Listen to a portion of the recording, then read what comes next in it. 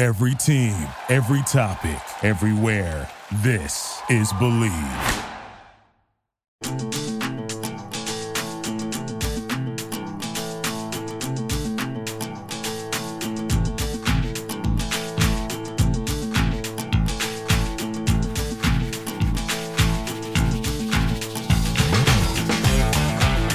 Hi, everybody. Welcome back to the Believe in Temple Football Podcast, Season 1, Episode 13. I'm John DeCarlo, the editor of OwlScoop.com, joined, as always, by former Temple quarterback and former Temple assistant coach Adam DeMichael. Adam, what's going on, man?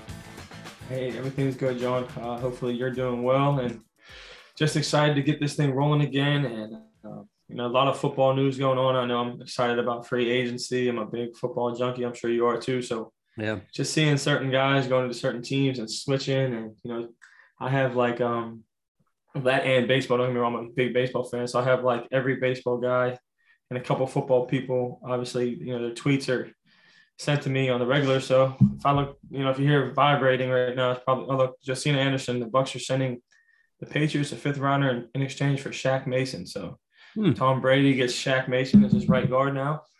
So that's my I look down every time I look down. That's kind of where I'm at, man. But I'm excited to get back to it. Hopefully you're doing well, man. And then I guess you're waiting for all the big news in Pittsburgh Pirates free agency, see if they double the payroll. I think we got like Vogelbach or whatever his name is today. It was pretty cool. If anyone wants to hear Kevin Gorman, who does the Pittsburgh, I think he might be in the Tribune Review now. Mm-hmm. But Vogelbach, for instance, he came from the Mariners. He's a big power hitter, but he did a little interview with him and asked him a couple questions. And he literally killed the interview. It was one of the coolest things I said, how he's, a team first guy, and just like, it was impressive for a guy that's, not a big name guy, but I'll retweet it if you guys see it on Twitter. It's pretty cool to show some young players and stuff too. So nice. Vogelbach. Yep. So we always like for our Owl Scoop podcast, the scoop. Well, most weeks we'll say, okay, if it's episode this or that, we'll say famous number 10s or 20s, famous number 13s. We have one sitting right here. You wore number 13 at Temple. So I want to ask you the story behind your number. Yeah. It's interesting because, as you know, I didn't start playing football till 8th grade. I don't remember if I was 13 then or not, but my brother liked, as you know, being from Pittsburgh, Dan Marino. Mm-hmm. And that was his number, and I was his manager in football. And I was like, even though their team was very bad, if he's listening, sorry, but they were so bad. But, everyone wants to be like their older brother or their father, So my brother wore 13. He wore 13 because of Marino. And then obviously when I came to Temple, it was one of them deals where, it just kind of stuck with me. Nothing crazy, nothing drastic. Like when I went to play in the CFL, I changed to number 1. I wore I was with the Eagles for a couple of weeks. I was number 9. Mm-hmm. So it's just weird seeing different numbers on your chest. It's strange. I'm sure people that have worn jerseys can understand what I'm talking about and have changed numbers. But like I said earlier to you, man, number 10 and 32 are my numbers in basketball. And 13 didn't really start until I hit the football field. When you went to the Eagles, did they just say, here's number 9, or did you actually have like?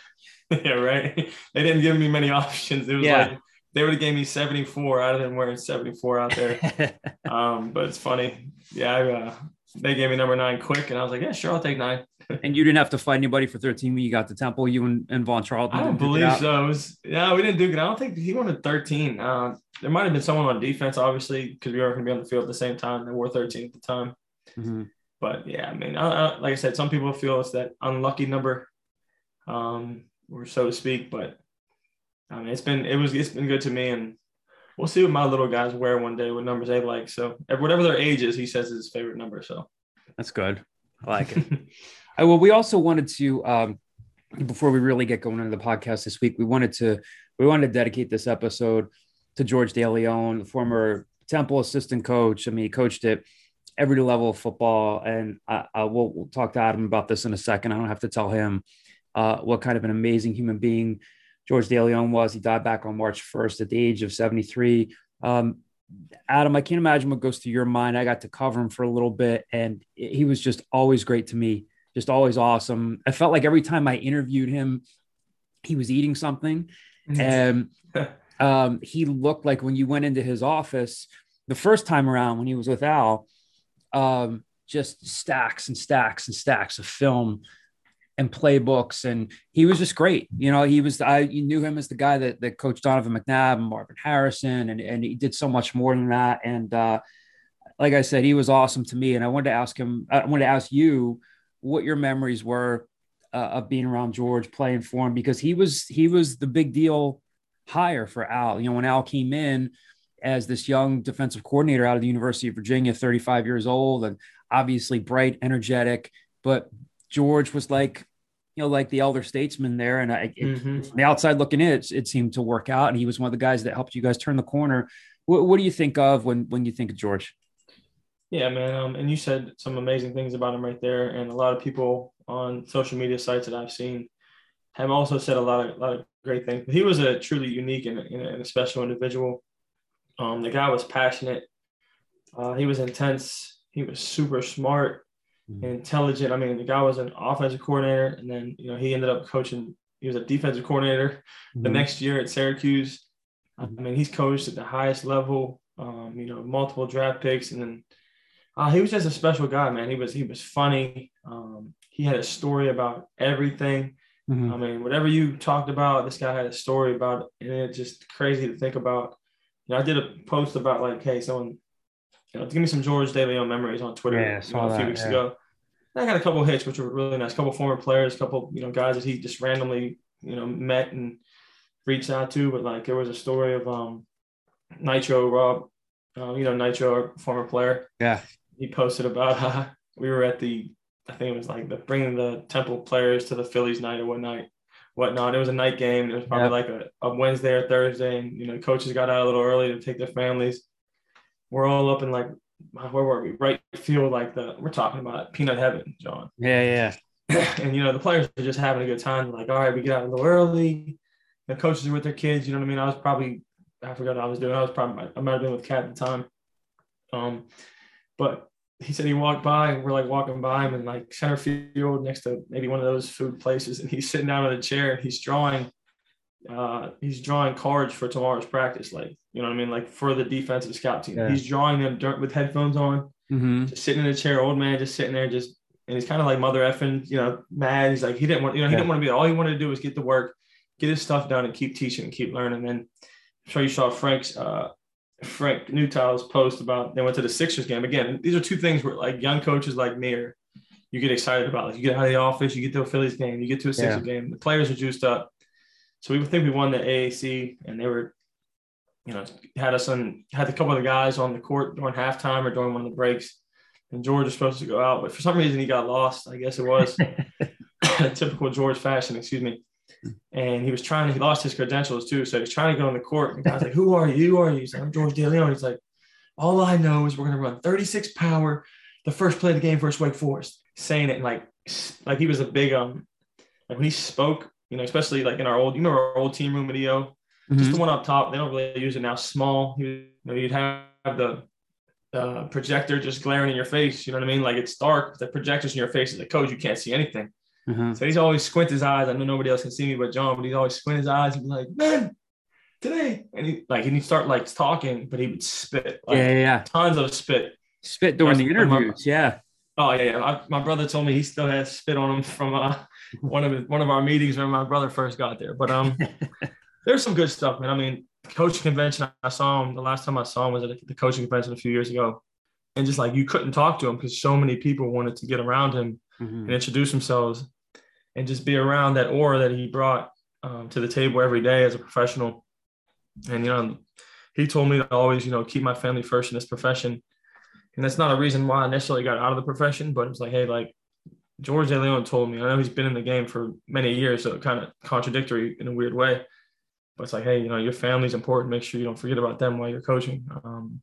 But he was special. I think you probably understand that, even coming from your side of it on the, you know, but having a chance to play for him, having a chance to, you know, see him at Syracuse. I went to a camp there and he was on the bullhorn just screaming at every human possible, and having a chance to coach alongside him, and, you know, him buying lunch for us, and, you know, having him and obviously Coach Foley and Rule and those guys, and, you know, Saravo, Coop, just having those guys be around him was pretty cool. And I don't know if you saw Coach Foley, you probably see Coach Foley's tweet. They put his like famous chicken recipe or something like that on the back, you know, at his funeral, which is I mean, how many people really do that? You know what I mean? And he was just a special guy, man. I know I'm a little long-winded here, but it's important to get some things off my chest. And I know, some people that are listening might not, remember George in the best, mind frame because, we weren't good whenever he was around or initially early on before he left. But the guy brought a lot to the table and, he impacted, a lot of lives in the right manner. And it's sad to see him go. And, we just continue to pray for his family. I mean, and the cool thing for you, I'm sure, is you got to play for him. You were there for both stints, right? When he was there at the beginning with Al, so you got to play for him. And then, like you said, you got to coach with him when he came back for a little bit. I mean, what did he like when you go back to playing for him? What was the game day interaction like? Is he like, are you getting, I mean, I'm dating myself here. Were you guys getting like back then in 2007, 2008, were you getting calls into your headset or did you have to come to the sideline or they're signaling it? And is George doing it? No, he definitely didn't signal it, man. He was up in the booth, if I'm not mistaken. But that first year when he was my OC, and then obviously Rule was the quarterback coach the next year. Mm-hmm. But we were so bad in 06 that, I'm shocked that, it was just so bad that there weren't many good memories. But we were running the same offense that they did at Syracuse. Like I told, like a play name, twin I left, 22 green, 24 trap, purple trade, 18 zone. I'll remember that play for the entirety of my life. Mm-hmm. There was plays where I could just, just see it happening right in front of me right now. And George calling it and him, installing it in front of everybody. And he was probably a little too far advanced for us as players. Like, we were nowhere near on his level of coaching expertise. We were nowhere near as good as what he was trying to teach us. And I don't think none of us understood that until probably now. Like, wow, when we were coached by someone like him, it was just like, well, this old man's crazy. But no, I mean, he was giving us his all every single day. And it's almost like we didn't deserve it because as players, like we weren't very good. You know what I mean? But the game day stuff, I just know we lost a lot of games and he wasn't happy. But I do know the next day when we watched the film, I knew he spent that night just figuring out, like, why did we lose 66-0, trying to figure out every single play and what went wrong. I'm like, George, it's not your fault, buddy. It's our fault. But he was just grinding every single day for us. And that's how I'll remember him. And I'm sure that's how a lot of people will. You had interior linemen who were averaging maybe 250 pounds blocking. Yeah, that was a tough year for us. Yeah, but it made us everyone stronger for the next couple of seasons for sure. Yeah, well, thank you for those memories. I appreciate it, Adam. Just a quick note from one of our sponsors here before we move along in the podcast. Just a reminder that the Believe in Temple Football podcast is presented by BetOnline. It's that time of the year as college basketball takes center stage with the tournament finally upon us. If you're looking to wager this year, BetOnline is the #1 spot for all your updated odds and info, along with great contests, including the bracket contest where you have a chance to take home the top prize. So head over to the website or use your mobile device to sign up today and receive your 50% welcome bonus on your first deposit. Just use our promo code BELIEVE to get started. That's BLEAV in all caps.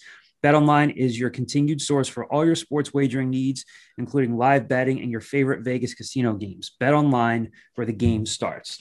So moving along here, we've got a lot of good stuff to get into. Spring football, Temple's 3 practices into the spring.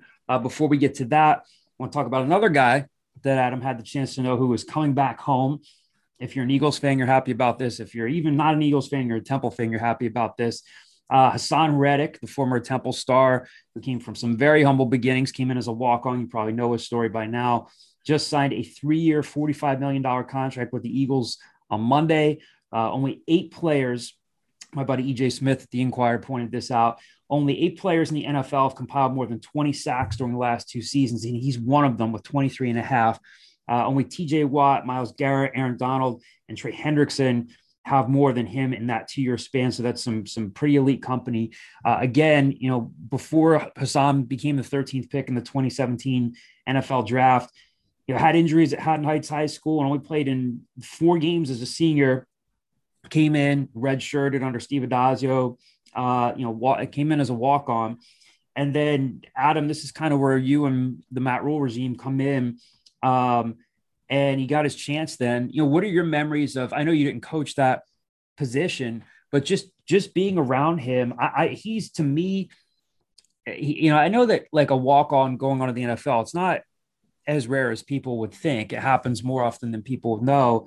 But one of the things I love about college football, and particularly covering Temple, where people say it's a developmental program, is, the staff always, for the most part, really made themselves accessible, even if you were just, talking off the record and being able to pick your brain and pick Matt's brain. And I remember Matt saying at one point, like, I'll tell you who's starting to come around, Hassan Reddick. And I'd be like, okay, you're the coach. I'm not. You're with these guys every day.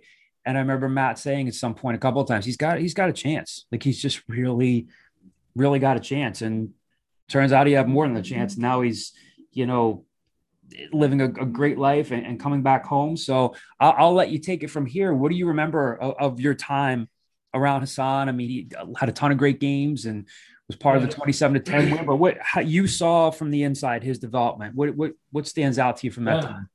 Yeah, absolutely. I'm excited for Hassan. I know, when you get a big payday like this and when it's earned, it's an exciting time for you and an exciting time for your family. And I'm sure he's just wanting to, again, man, just, try to prove people wrong, whether or not that's not coming from his mouth, but I'm sure that's something that's in the back of his mind, just continue to showcase himself. But I just remember him, and obviously, like you said, I didn't get a chance to coach him necessarily, but I just remember a freakish athlete, even from, early on day ones. Obviously, he was thin. He didn't look the way he does now. But I just remember a freakish athlete, a guy that used to, get into it with Deion Dawkins and, Leon Johnson, and those guys all the time. There were battles between those guys. A guy that didn't have it figured out when he first got here, had a couple of issues, just trying to figure out how to fit in and try to then figure out how to stand out, soon thereafter. But, a guy that, again, as I look at it, I know he just posted this on his Twitter, he's a weapon for the Philadelphia Eagles now. That's his, his Twitter, whatever bio part now. So that's pretty cool. I like how I put that. But kind of how his last year or two at Temple, the guy was just relentless. Like, once he got a little bit of success, and I think just that goes along with everybody. I probably mentioned this earlier in one of the, our podcasts is, when a guy has a little bit of success, it's like, okay, wow, like I can do this against this competition and dominate. All I have to do is use my speed and my athleticism. And then, he had a chance to get coached up by Elijah Robinson, who's obviously does a really good job in that facet of the game. But, you talk about his last year, it's like, we're on defense with all those guys, like you knew on 3rd and long or 4th and 5 with the game on the long, it's like, I knew Hassan was going to, I guess you could say, quote unquote, make a play. He was going to perform. He was going to get the quarterback and, or he was going to, get a tackle for loss. But that's what was expected. And then you see, didn't have the success early on in Arizona, but figured it out after, a couple of years and had a chance in Carolina with some old friends and performed really well there. And now he, has a chance to come home to Philadelphia. And I saw a video someone posted, he's already at Temple today working out. Yeah. Which is pretty cool. So I know that he's a passionate guy. He's a guy that cares. And he's a guy who's going to put forth the best effort every chance he's getting. There's going to be double-digit sacks next year to year after. So I know we're all excited about that, being Temple faithful. Do you remember a time, and again, I know you weren't like focused in on that position group at that time, but do you remember, is there anything that stands out, maybe even like during a practice where you saw him make a play where you were like, oh, he's got a shot? Because I know sometimes things don't stand out that way, or sometimes I'll have a coach say, yeah, it was the way he called out something in a meeting, or it was the way that a kid did this, and you're like, whoa, this something's different now. Is there anything that stands out in your mind where you thought, well, Mike, he's gone from being a walk-on to a guy that can stay healthy now and is going to have a chance to get drafted? I don't know about, football wise necessarily, but I remember he would just used to do these backflips. He would run, flip, jump, do all this stuff. And I'm like, there's only like a handful of guys in the city of Philadelphia that can do some of these things athletically. And then, he would run with, obviously he wasn't as heavy as he is now, but he would run with skills and combos. And it's like, you just see the way he glides and see how almost effortless it was to do some of the things that others just took every ounce of, their body to do. And that's kind of when you're like, okay, he's a little different. let's see how we can, get him to become that weapon for us. Mm-hmm. You mentioned earlier that Hassan he posted a video today back in Philly, back on campus. One of the things that Stan Drayton talked about was that, he does want, former players to feel welcome on campus, welcome in the program. And Hassan has already taken him up on that. This morning, Sam Cohen, one of my guys from Al Scoop, also was covering Temple for the Philadelphia Inquirer, asked Stan Drayton about Hassan Reddick coming back and if he had the chance to talk to him. And here's that exchange from that interview earlier this morning. We'll play this for you now. Since taking over, you talked a lot about connecting with former players. I saw yesterday Hassan Reddick come back to Philly, signing with the Eagles. How did you guys talk to him at all over the past couple months? Connect him at all? Or? A couple of months, yes. So I'm at a basketball game. I have not talked to him since he signed with the Eagles, but we do have. I know my chief of staff has, and he's excited to get back to Philly, excited to get himself around this program. Obviously, we'll have our facilities open to him anytime he wants to get back, but. I have not personally talked to him since he signed with the Eagles, but I know he's going to be involved. It's important. This program is very important to him. So, Adam, we've talked about this before. It does seem, and again, it's very, very early on, but it does seem, I don't know if there's a better term for it. It does seem like there are just more good vibes about former players being excited about things again and coming back. And, obviously, again, Hassan grew up in Camden, went to Haddon Heights. Philly's very special to him. So it would almost seem logical for him to come home. But the fact that he comes back and is down at 10th and Diamond right away, I think you're still in touch with a lot of former players. Is this something guys are talking about now where they feel like things are trending in the right direction with that? And just in terms of there being more of a family feel around the program again?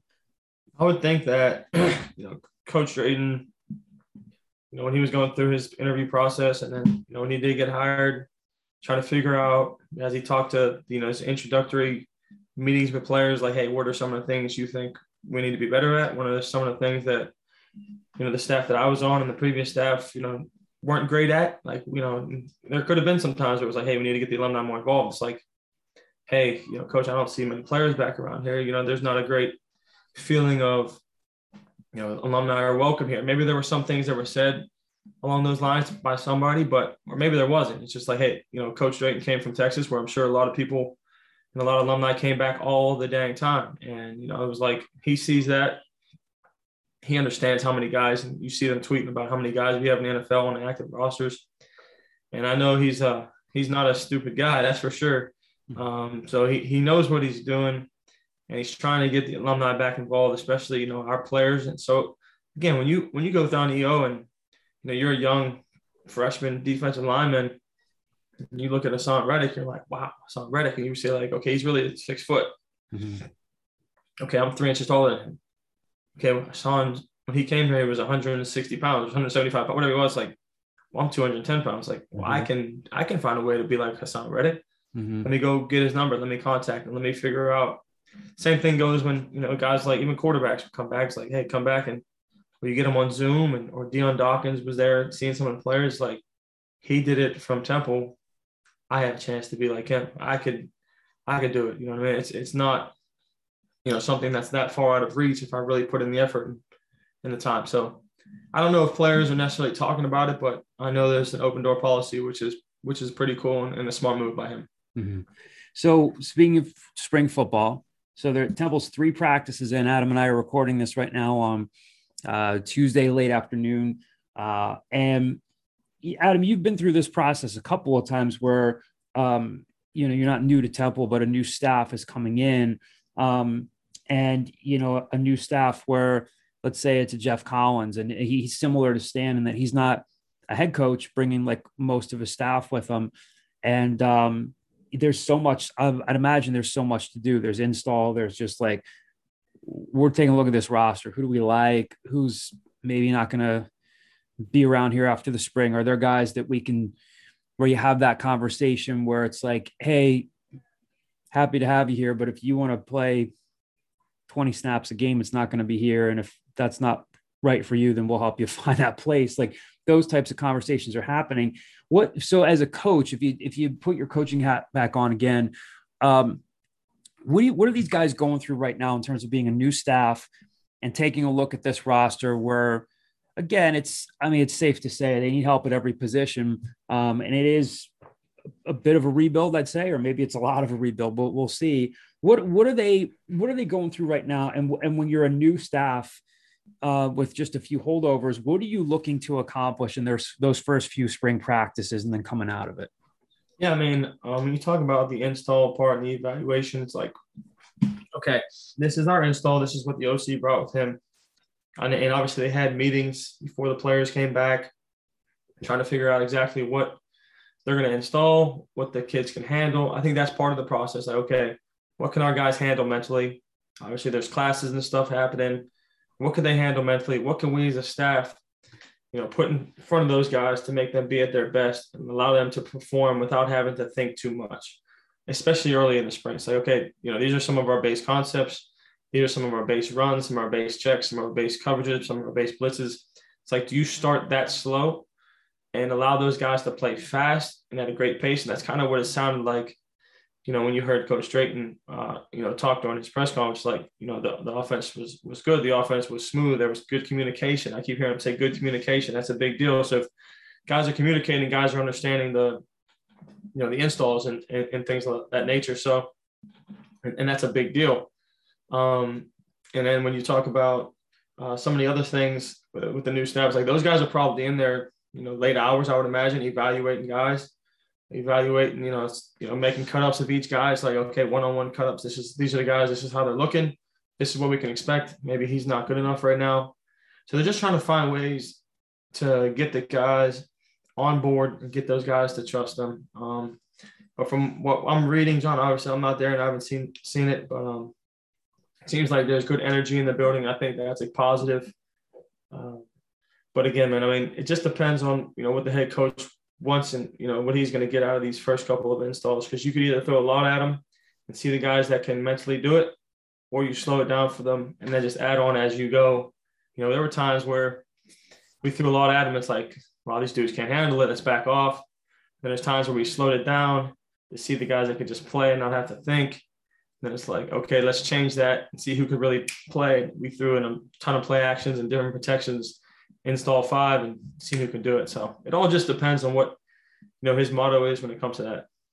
And before, just to give people an idea of like the type of media access that we have, we're not going to be, and I say we, meaning myself, any reporter who's covering the team, we'll be talking to Stan Drayton before the first 8 practices, before we start getting access to the coordinators like Danny Langsdorff, the offensive coordinator, DJ Elliott, the defensive coordinator, and then Adam Shire, the special teams coordinator and tight ends coach. That'll take us through a lot of this month and then in the early April. And then we'll have 3 days of player availability leading into the Cherry and White game on April 9th. So today, before this morning's practice, Stan talked about the fact that today was going to be their first day in pads. Again, a fan hears that, and all the time we hear a coach say, well, we were just in shirts and shorts. We'll see what happens when the pads get on. Again, I'll ask you this as a former coach. What changes when you put the pads on? Do some guys look good in shirts and shorts, and then when the pads get on, it becomes I know in today's football, you can't be knocking everybody's hat off every single play, but do you see guys get a little overwhelmed when the pads come on, or do you see the opposite effect where you see an elevation in their player? I think you see, that's a great question. I think you see a little bit of both. Mm-hmm. When you're in shorts and tops or shorts and helmets or whatever, you see guys flying around, they're loose. They know there's not going to be much physical contact. You usually see, the defensive line a little better, a little more loose, knowing that linemen aren't going to be, able to do certain things. There's not going to be certain moves that they could do. They could use speed. There's no pads. It's the linemen can't hit their shoulders and do certain things. Running backs are running through arm tackles. That's the kind of guys that you're going to be evaluating. Running back, safeties, linebackers, offensive, defensive line. There's times where it's like, hey, you can get physical. You can still block and stuff on the edge with wide receivers and defensive backs, even if you're not using pads. You can still get in the correct position and get the right angles. But things kind of turn around whenever the pads come on for those interior guys. those second level guys, the backs, tight ends. And then obviously we're not going to, hit the quarterback, I would imagine, because there's only 3 of them right now. Mm-hmm. So I would imagine you're not going to do much of, going live and allowing quarterbacks to do a little bit of things like that. So I'm sure they got a great evaluation today. They'll continue to get evaluations. Guys run them through the hole tentatively, or are they, doing the same things they did the day before with, no pads on? Mm-hmm. Can people really tackle? You know what I mean? Like, people are always going to tag off the hip you see and just running by people and saying, "Woo!" Like, I would have knocked you out. If we had pads on. Now it's like, okay, me versus you in the hole, John. Who's going to be the guy to, to make you miss, or I'm going to run you over, or you're going to, lay me out. It's like, so yeah, I mean, things are definitely different when pads come on and when they're, not on. But like you said earlier, man, you have to be smart, in both facets, because, you got to take care of your teammates. Mm-hmm. So speaking of the quarterbacks, again, the way I see it, like, there are very few position groups on this team where they're not going to be taking a hard look at everything. There aren't too many, sure things on this roster. I mean, Stan Drayton's talked a little bit about how, Zach Gill very early on started to stand out, and it's good to see him healthy. One of the 2 North Carolina transfers that came in. And then Dante Colonelli from my staff on Saturday morning asked him about the quarterbacks just in general. And again, very early on, Stan Drayton had some good things to say about D'Wan Mathis, who, obviously would seem to have a lot to prove this season, being as highly recruited as he was, things not working out for him at Georgia for a number of reasons. And he's now here at Temple working with a new staff and a new offensive coordinator in Danny Langsdorf, who's worked with some good quarterbacks in the past. So I'm going to play this clip for everybody here to listen to, and then Adam and I will talk about it on the other side. So this is Stan Drayton talking about D'Wan Mathis on Saturday when he was asked about the quarterbacks by Dante Colonelli from my Al Scoop staff. Stan, I want to ask about the quarterbacks and how you think they're picking up the offense so far. Just not a lot of experience in that room. A lot of young guys learning a new offense. Yeah. How do you think that's going so far? Day one was actually pretty impressive. D'Wan in particular, a guy who knew where the ball needed to go yesterday. I mean, we're only talking install 1, right? But he knew exactly where the ball needed to go. Not only that, what was impressive is that there was times where he had to make some adjustments on the run that he made. I mean, he hit that on all cylinders. And when you're talking about an athlete like that, a guy who can extend the play with his feet, make plays with his feet, I mean, there's a lot of potential in that young man, and that group as a whole really commanded the offense, commanded the huddle. I thought they did a phenomenal job yesterday. All right, Adam, I'll ask you this, and this is probably like a putting you on the spot type of question. Is that, and again, we have several more spring practices to go, and then time to evaluate after that, and then preseason camp in August. Right. I know you don't work with Stan Drayton, you don't really know him. Does that sound like a coach that was trying to say, like, all right, I just got to say some good stuff about my quarterback? Or did that sound like a head coach who legitimately saw a guy who looked good in the first day of spring ball?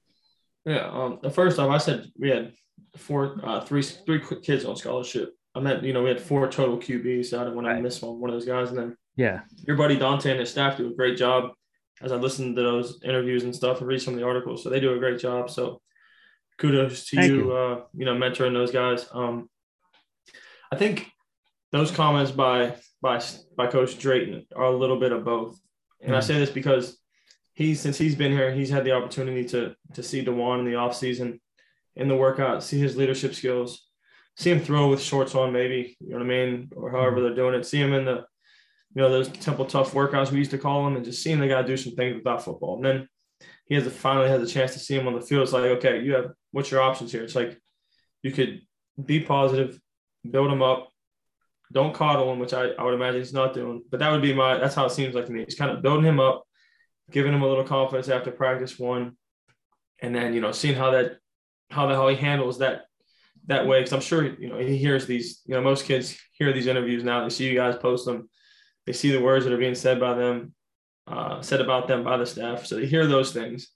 So it's like, you build them up, but you don't coddle them. But that's kind of what I saw from what I heard from the interview. It's like, hey, let's keep it positive with this kid, and let's see how he handles it. There's going to be a time where it's like, okay, he's having a good practice, having a good one. He's going to have a bad one soon. It's like, okay, how is he going to handle me saying to him, and whether it's to you and your staff, or it's just behind closed doors, how's he going to handle that, adversity? And those are the two extremes that you go through as a quarterback. And then, again, I've never been a head coach, but I've seen guys do it at a high level. It's like, how do you handle this kid? It's like you can handle them all the same, or you handle them a little differently. And, just depends. But I think he handled it the right way. And, maybe DeJuan did knock it out the park at practice, and he commanded, the huddle the right way and was, leading the guys. And, if that's the case, I hope he continues to do that. Mm-hmm.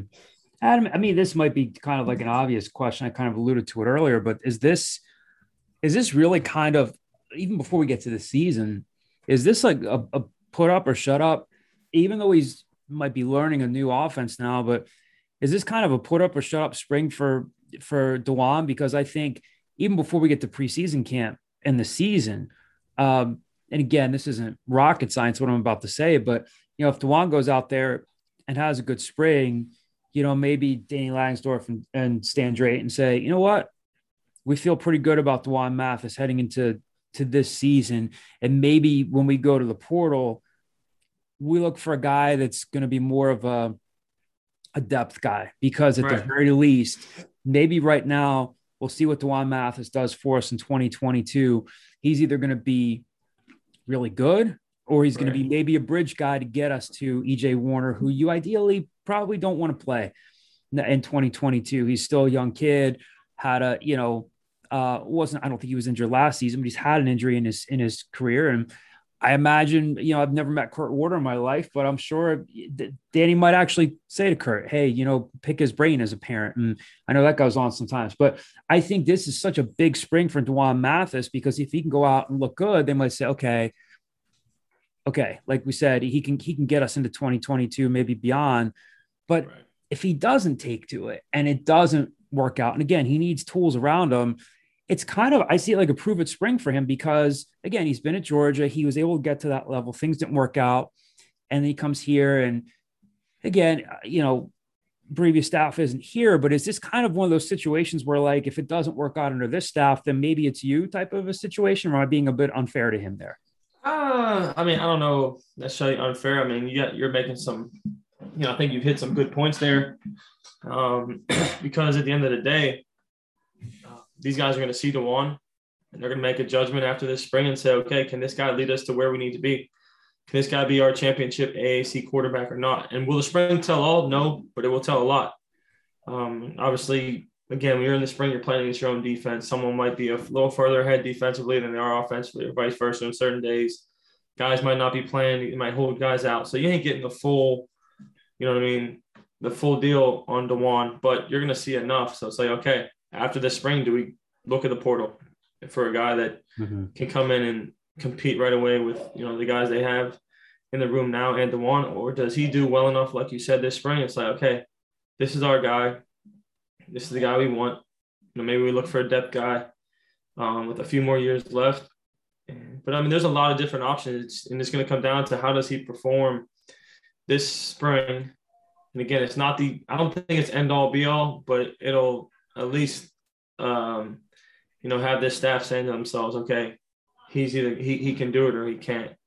He's going to lead us to where we need to be, or, we still have a few holdups that won't let us believe that right now. So it'll be interesting to see. I always go back to when I played, and I know I talk about this a lot, but like I stunk in practice. Like, I wasn't a very good practice player. So you guys, again, whether that was because I really stunk, or whether that was because I was playing against some really good players, or whatever the circumstances may be, I wasn't a good practice player. So like if you would come out and said, okay, is Adam going to be the quarterback next year? And the deciding factor was the spring ball. You guys would have been in the portal after like practice too, after seeing me perform. So there's a lot of different ways you can look at it.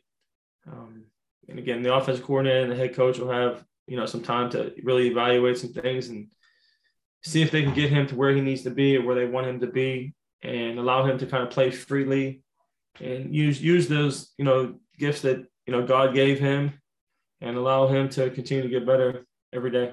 You brought up an interesting point, and I'm glad you did, because I think fans think about this a lot, and they ask about this, because if you cover a college team I think you spend time on a college campus. I tell some of the young reporters that I mentor, like in my teaching position here at Temple, or even my, advising the student media outlets, I'll say to them sometimes, you guys might hear stuff before I do, because somebody's got a friend who's got a friend who's got a friend. And they say, hey man, I heard, gosh, like Frank Nutile really stunk it up in practice. My apologies to Frank. I love Frank, but like, I'm just using this as an example. I can't believe he's starting on Saturday. What's going on there? And it's interesting to hear you say that, because you downplay a lot, like, oh, we weren't good when I was here, but like you guys did help set the stage, and you were obviously a very good college quarterback, and were good enough to get a shot, in training camp with the Eagles. And a lot of guys don't even get that far. Talk me through how, like, why were there days where you just weren't good? You're saying I stunk in practice, but you obviously, again, once you started getting some pieces around you, you had some time to throw, you gave this program a lot of great memories. Why does that happen if some guys just aren't good in practice sometimes? Is it what goes into that, where like you may not be good in practice, but you're better in games? Like, do the coaches see that and say, okay, yeah, we don't like what we saw there, but we know this kid's going to show up on Saturday? Is it an adrenaline thing? What goes into that? I don't know necessarily. I think it's different for each individual kid. Some kids, like, I guess for me, right, in practice, everything's scripted, right? Mm-hmm. So say, for instance, we're playing a team this year that does a certain field pressure, a field blitz. Our defense is going to run this blitz, and they know that it's supposed to stop the play that we're going to run. It's like, I won't say that coaches, this is going to sound really goofy, I guess. They're not going to put you in a situation to fail, right? In practice. It's not how we do it, but we script things to kind of work on them, to get the film on them. Right. Sometimes it's like, okay, here comes this field blitz. We have a young quarterback going. He doesn't slide the protection. Next thing you know, the running back gets his head knocked off, and the quarterback's on his butt. So there's like times where, you script certain things as a staff, and sometimes you script for a success. Like, you want this coverage versus this play because this is the coverage we're going to see. And it's a big touchdown. Your safety gets burned. And now everyone's like, oh, well, this kid can't play.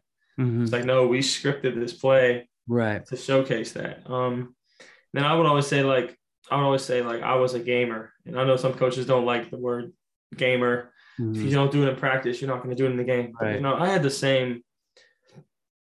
the same thing during practice that I did in the game. It was just a little different. You know what I mean? Like, I could run around, and, the guys I was going against in practice were way better than some of the guys who I was playing against in the games. Mm-hmm. I just think it's a little different for each kid, whether it's mentally, whether it's physically, seeing someone in the crowd, whether there's a little bit of anxiety, there's pressure. And some guys, when they get out there, it's like for me, when I played, I didn't necessarily notice anything in the crowd. Like, the crowd was never an issue for me. Mm-hmm. You know what I mean? Like, I couldn't hear them. Mm-hmm. You know what I mean? I couldn't see them. Like, that was never a big deal for me. I think it just depends on each guy. I mean, everyone goes through something different mentally in their mind. Everyone's thinking about different things. I've seen backs where it's like, oh my God, I'm going to fumble this ball. I can't fumble this ball. And that's what they're saying before they, get the handoff. You have receivers that are like, I just dropped my last one. Now, they're ruined for the entire game. Mm-hmm. So it's just different for everybody. And it's crazy how many different stories and, different things I've seen when it comes to that, practice to game to practice. And you try to make practice just as much as you can as the way the game will be. That's why, we bring crowd noises, we take practice to different areas to change the scenery. You try to do everything to help our players. And like I said, some guys just react differently to it. And one final thought here before we close this out. I'm glad you brought up, a few minutes ago, you said, there might be a play in practice where like your safety gets beat, and then someone saying like, oh, safety must stink. And then not knowing, oh no, like things were scripted this way. And, I sometimes fans will say to us, well, you guys should get full access to practice. You only see the last 15 minutes. And yeah, that's strategic. To be honest with you. And I'm a guy that believes in, press access and stuff, but like, yeah, I'm not going to see much in the first 15 minutes, but I also tell young reporters, you can only draw certain conclusions about what you see in a practice. Like, and I'm very hesitant. I tell young reporters, like, just literally write what you see, but don't try to draw so many inferences from it. I'm sure I probably made some mistakes as a young reporter. Like, I used to hear coaches say to me like, well, yeah, we told our quarterback to throw in the flat there and see if one of our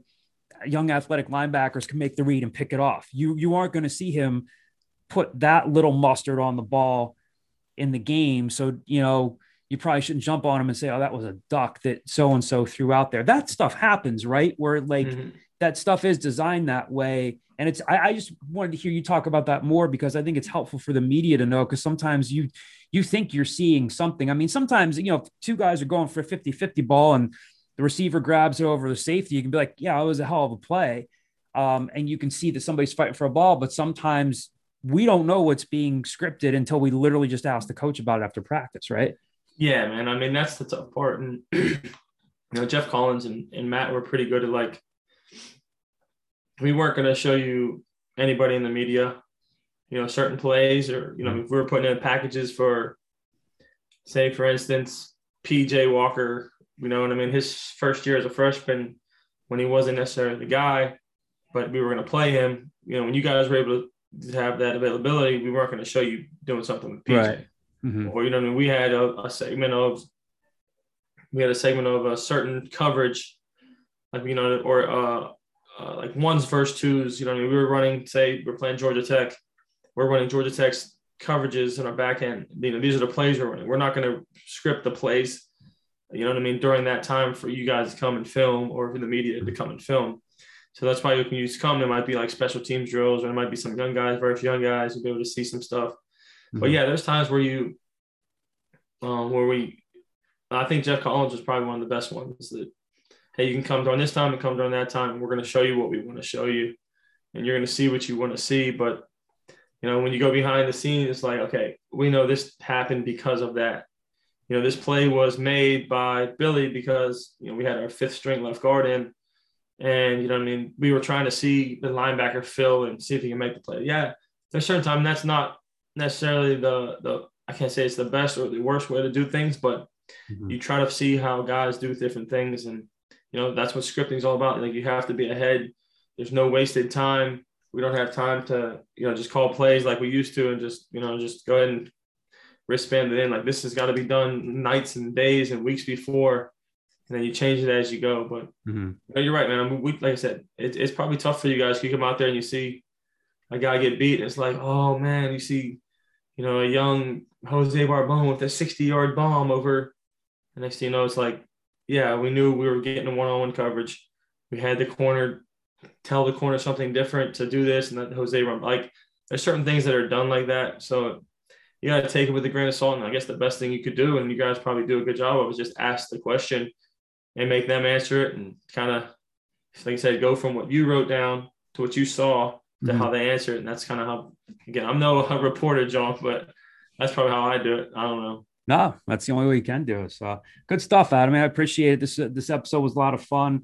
We will be back with all of you soon with more spring football updates, hopefully some more guests. Thanks again for listening. And again, the best thing you can do to support the podcast is to subscribe to it on any of the major platforms we're out there, whether it's Apple, Google, Spotify. Give us a rating and review. The more ratings and reviews we get, the more it elevates the level of the podcast and makes it more visible. So thank you to all of you for listening. Adam, thanks again for doing this, and we'll talk to you guys soon. Always, John. Thanks, guys.